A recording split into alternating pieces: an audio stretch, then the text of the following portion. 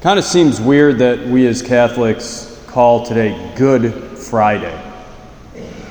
Good Friday. I'm not sure, looking at the text that we just read or listening to the Passion narrative according to St. John, the number one adjective that we would use would be good. There's a lot of bad. It's kind of humanity at its worst. We call it Good Friday. It's also interesting, I think, that our church is full right now. And this is a day where we're really focusing on the suffering aspect of Jesus. It's not as happy as Easter Sunday. It might not even be something that we look forward to coming to this service. Certainly there's something sacred and solemn and quite profound and beautiful. But it's probably not a day that we necessarily mark on our calendars as something we look forward to, nor is the liturgy.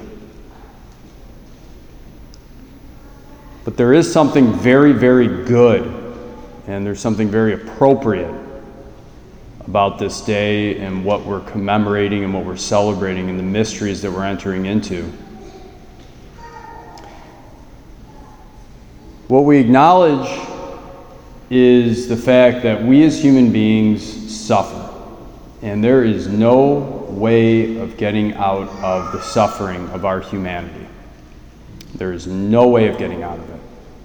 It comes for all of us at some time or another, and suffering in various degrees and forms for ourselves, sometimes even worse for our loved ones, when we're watching a loved one suffer, as the holy women and John and Mary are, Blessed Virgin Mary, are watching Jesus. It's real, and we have to acknowledge it, even if sometimes we build our lives as Americans and in our culture as it is around comfort very often. The suffering is always there. We know it. The reason today is good is because Jesus has transformed suffering.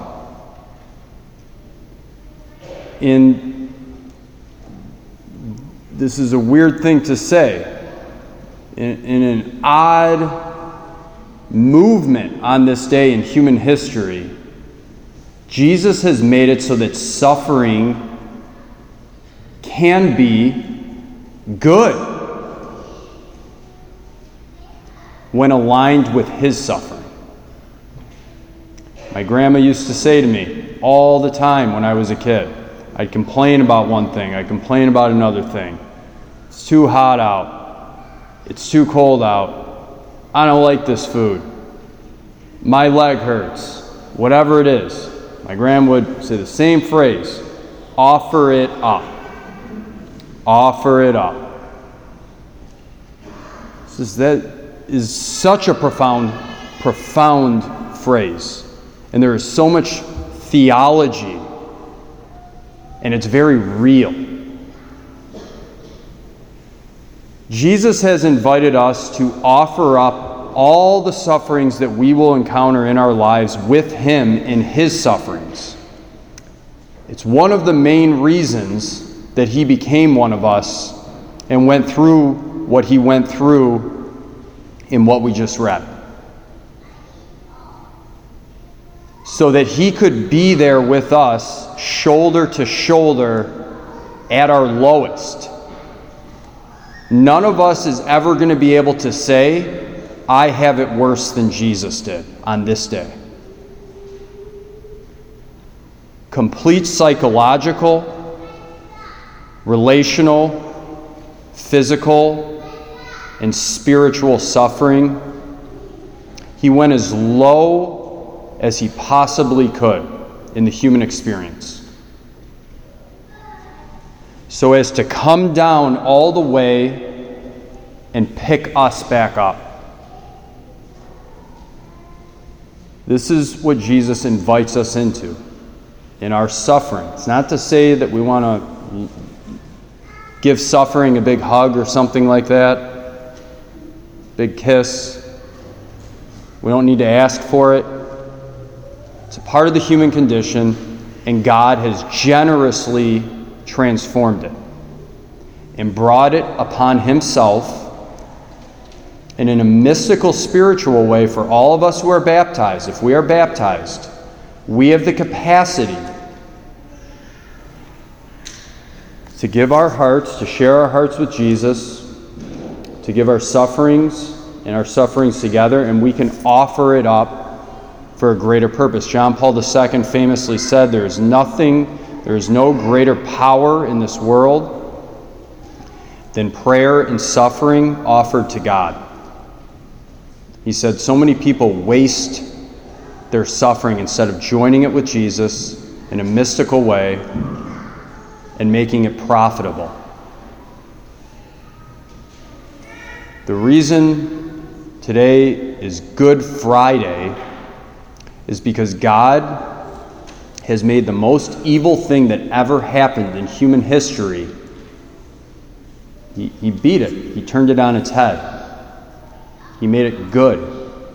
We killed God. You can't do much worse than that. And yet God made the greatest act of human history out of the most evil act of human history, the salvation of all humanity. Lord, we ask you to transform our suffering. Help us to join our hearts with yours. Help us to offer up and see our lives in mystical union with the life of Jesus, our Savior. Help us to live in gratitude at all times, especially in the times that are the worst for us. Help us, Lord, to have endurance as Jesus has endurance, especially in prolonged periods of suffering. Help us to have hope, to see the good and trust that good will come out of the evil, that Jesus will restore that which is broken and lacking. Help us to never give up hope. Give us courage. We ask these things all from the merits of Jesus' crucifixion and death. Amen. Let us take a moment in silent prayer with the Lord.